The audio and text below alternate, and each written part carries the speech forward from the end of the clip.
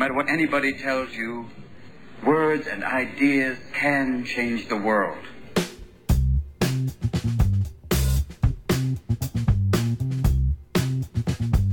Don't make a bit of sense to me. If that's what being crazy is, then I'm senseless, out of it, gone down the road wacko. But no more, no less. Welcome to Unhinged, episode 20, recorded August 7th, 2016. Today's show is going to be a little different. If you've been following the podcast, you'll know that Doug has been on a roller coaster ride with his treatment-resistant depression, being in remission for quite a while, then falling back down, then coming back out of it again. In our last episode, he was on an upswing, having just come out of a deep downward spiral that lasted 3 weeks. So things were looking good again. Unfortunately, that brief glimpse of normalcy has not lasted, and he's again suffering. 3 days ago, he sent me this email. This is another living hell experience that I'm trying to ride out. It's 24 hours of continual pain and misery, and I'm just trying to get through without losing touch with reality or doing something stupid.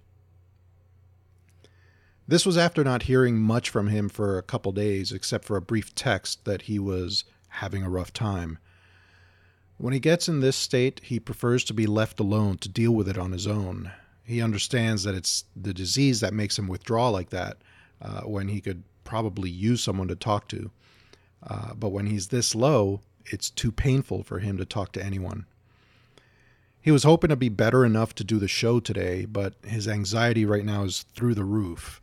His last email to me finished with the words, "very frightened."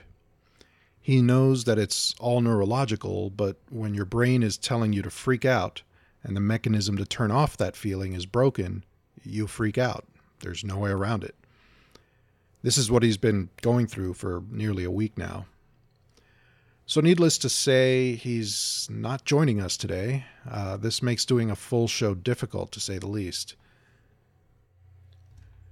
So instead of trying to do the show by myself today, I think I'll play some highlights from our past 19 episodes. We've covered all sorts of topics, from depression to psychopathy to pharmacogenetics and fun brain facts. But it all starts somewhere, and I want to play you our very first words in our very first podcast. We sounded so hopeful and excited to get the show off the ground. Keep in mind, this was all during the period of time we now call his remission. So here we are, goofing around, introducing ourselves on episode 1, recorded March 15th, 2016. And now, Doug and Ed. Hello and welcome to the podcast. Hello. I'm Ed Kajiani. I'm not. He's not. I'm Doug Warren. Yes. So Yes. Glad I got that. This is our very first podcast. We'll need to explain a little bit about who we are. My name's Ed Kajiani. You said that already. I said that already. Thank you. I'm very repetitive. I'm also very repetitive. Yes, I say things a lot. I tend to say things a lot over and over again. He does. I do. It's one of the things that got us real close. Yes. Real close. Just some background. Doug and I know each other from college. That's me. I'm Doug Warren. Yes, you said that already too. Oh, it's catchy. It is. Wow, that seems like so long ago. In our second episode, we actually tackled politics a little bit when we talked about whether Donald Trump had narcissistic personality disorder.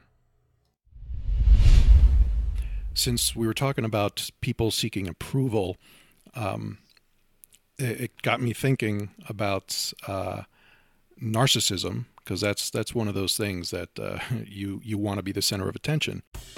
And what a perfect segue. Who needs attention more than anyone? Donald Trump. Donald Trump? Yes. The Donald. The Donald. Yes, today in our news segment, we'll be discussing an article that came out in Psychology Today titled, "Does Donald Trump Have Narcissistic Personality Disorder?" See, number one, that's a dumb question. And number two, it's coming from Psychology Today. So is that really rhetorical?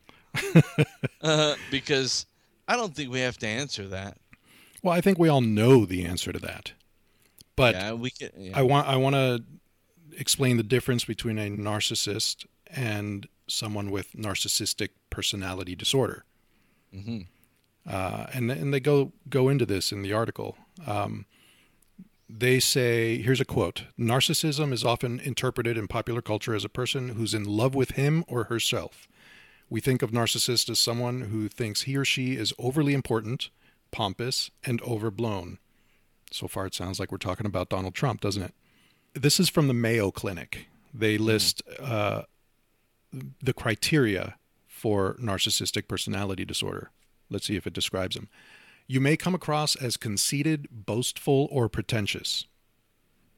Check. That's No check? ridiculous. Yeah. You often monopolize conversations. Yeah, I'd say he does that. Oh, absolutely. You may belittle or look down on people you perceive as inferior. Everyone that interviews him, I think he does that too. You may feel a sense of entitlement. He absolutely does. Well, everything has his name on it. And when you don't receive special treatment, you may become impatient or angry. And he does. The last thing on the Mayo Clinic's list is you may insist on having the best of everything. For instance, the best car, athletic club, or medical care. Well, he does. He buys it. That's where the money comes in and makes him, and the money is what makes him dangerous. Right. Because any narcissist could be a narcissist, but if you have nothing to offer, then go be a narcissist, but you're going to be alone. As we continued doing shows, we got more and more comfortable with how we were recording them, and we decided to take a technical leap and try to do a call-in with a special guest.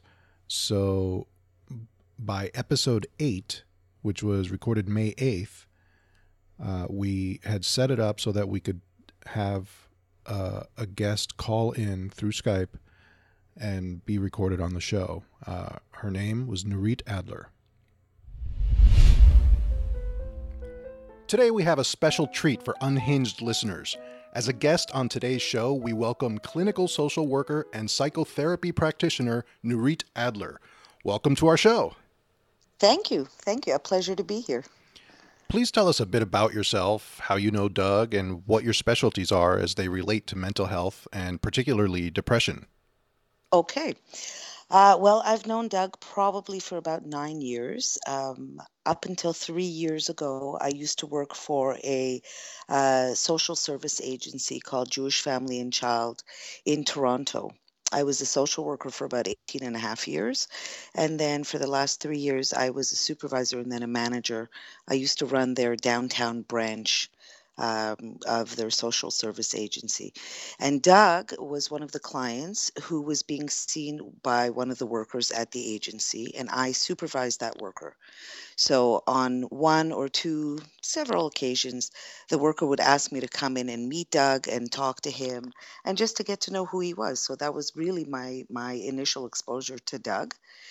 So right now I'm practicing in my own private practice. I run a 5-day-a-week practice, and I do really just about everything. So I am doing individual work, I'm doing couples counseling, I'm seeing families. I work with people with anxiety, so I have a fairly large-scale practice for that.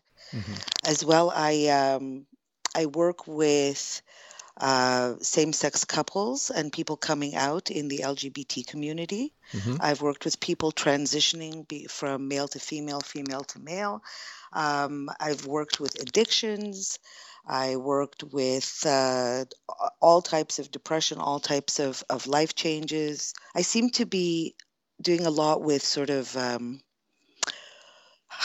university-aged young adults who are really going out into the world and suffering a lot from anxiety Mm-hmm. and not knowing how to cope with a lot of the things that maybe our generation took for granted is very new and difficult for a lot of these kids. So And we've talked about that actually too, is when we left college and you're set out into the world and you need that direction. That's important, which I didn't have. So that's excellent. Right. Yeah, yeah. And often it's easier to come from me because I'm not their parent. Exactly.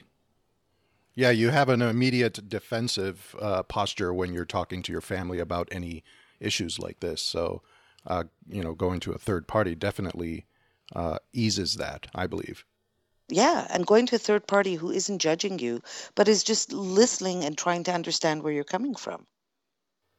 And we've talked a lot about family and treatment-resistant depression, in particular Doug's case, and how a lot of family and friends don't understand that it's a disease, and they might think it's just, oh, you're acting a certain way and you need to snap out of it. But there's really there needs to be more of an awareness and a removal of the stigma, the negative stigma of what mental illness really is. Yeah, yeah. See, I think the biggest part for families, if I can try and simplify it, is they take it personally.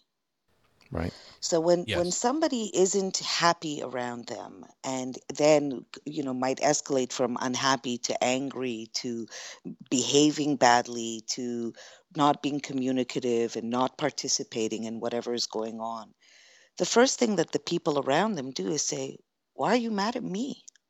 Right. What did I do to you?"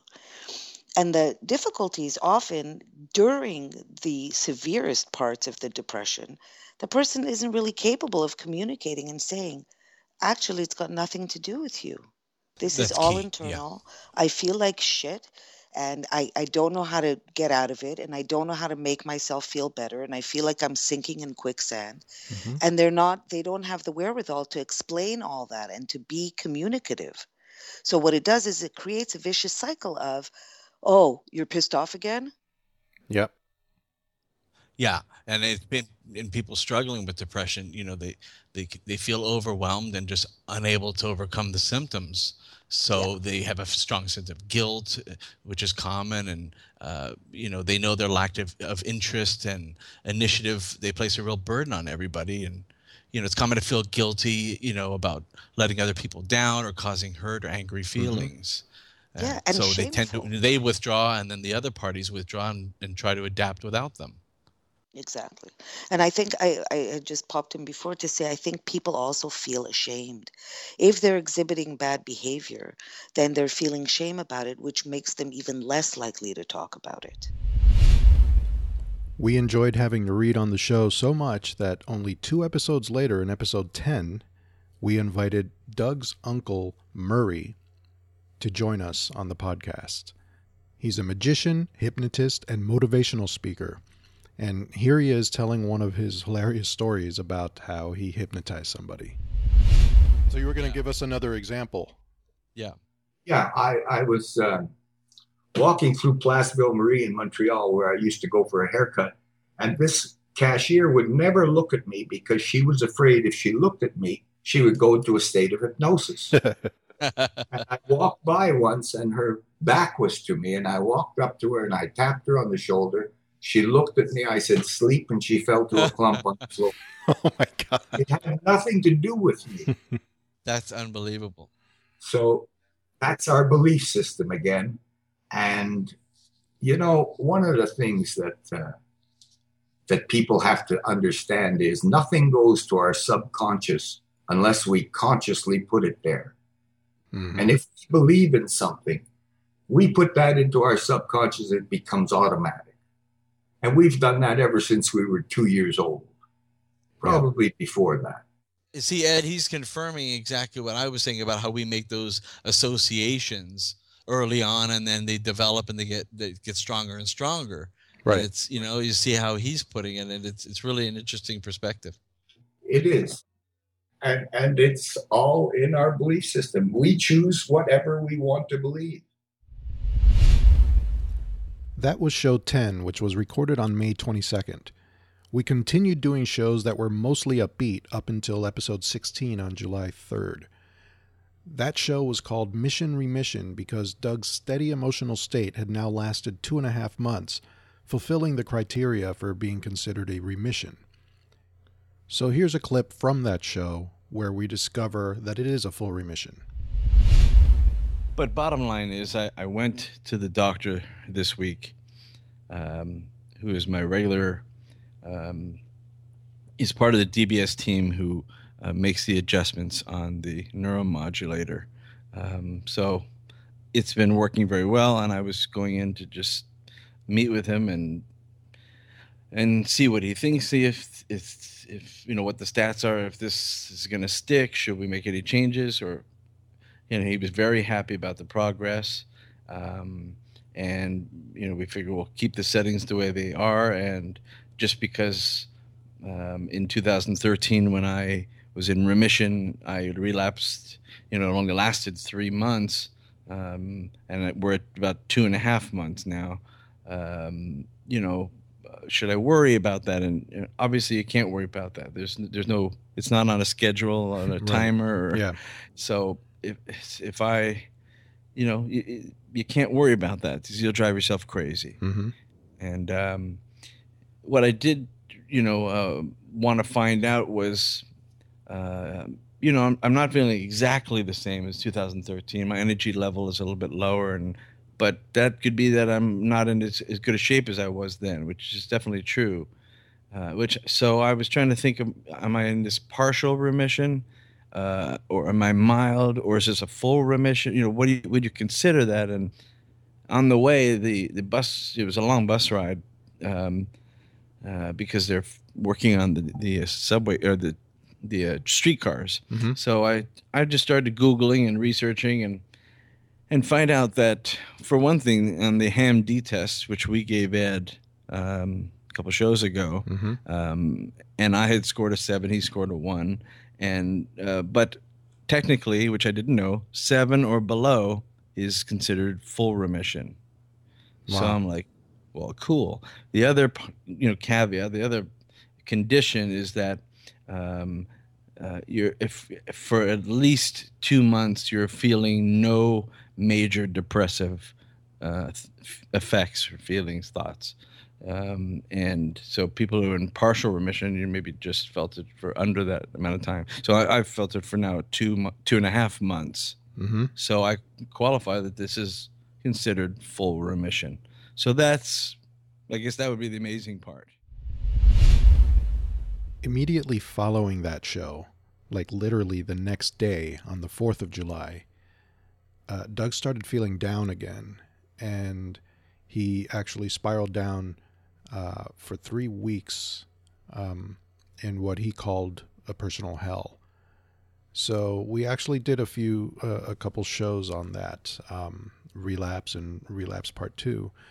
The second Part 2 of which was very powerful since it was a recorded phone call. I'm not going to play clips from that show. It's something that you should listen to in its entirety. That would be episode 18, Relapse Part 2, The Call. Then after that episode, we came out with episode 19, which was last week's show, where it was called A New Hope because Doug was actually coming out of the 3-week downturn. And so we felt hopeful. We thought, this is great. Maybe everything's starting to work again.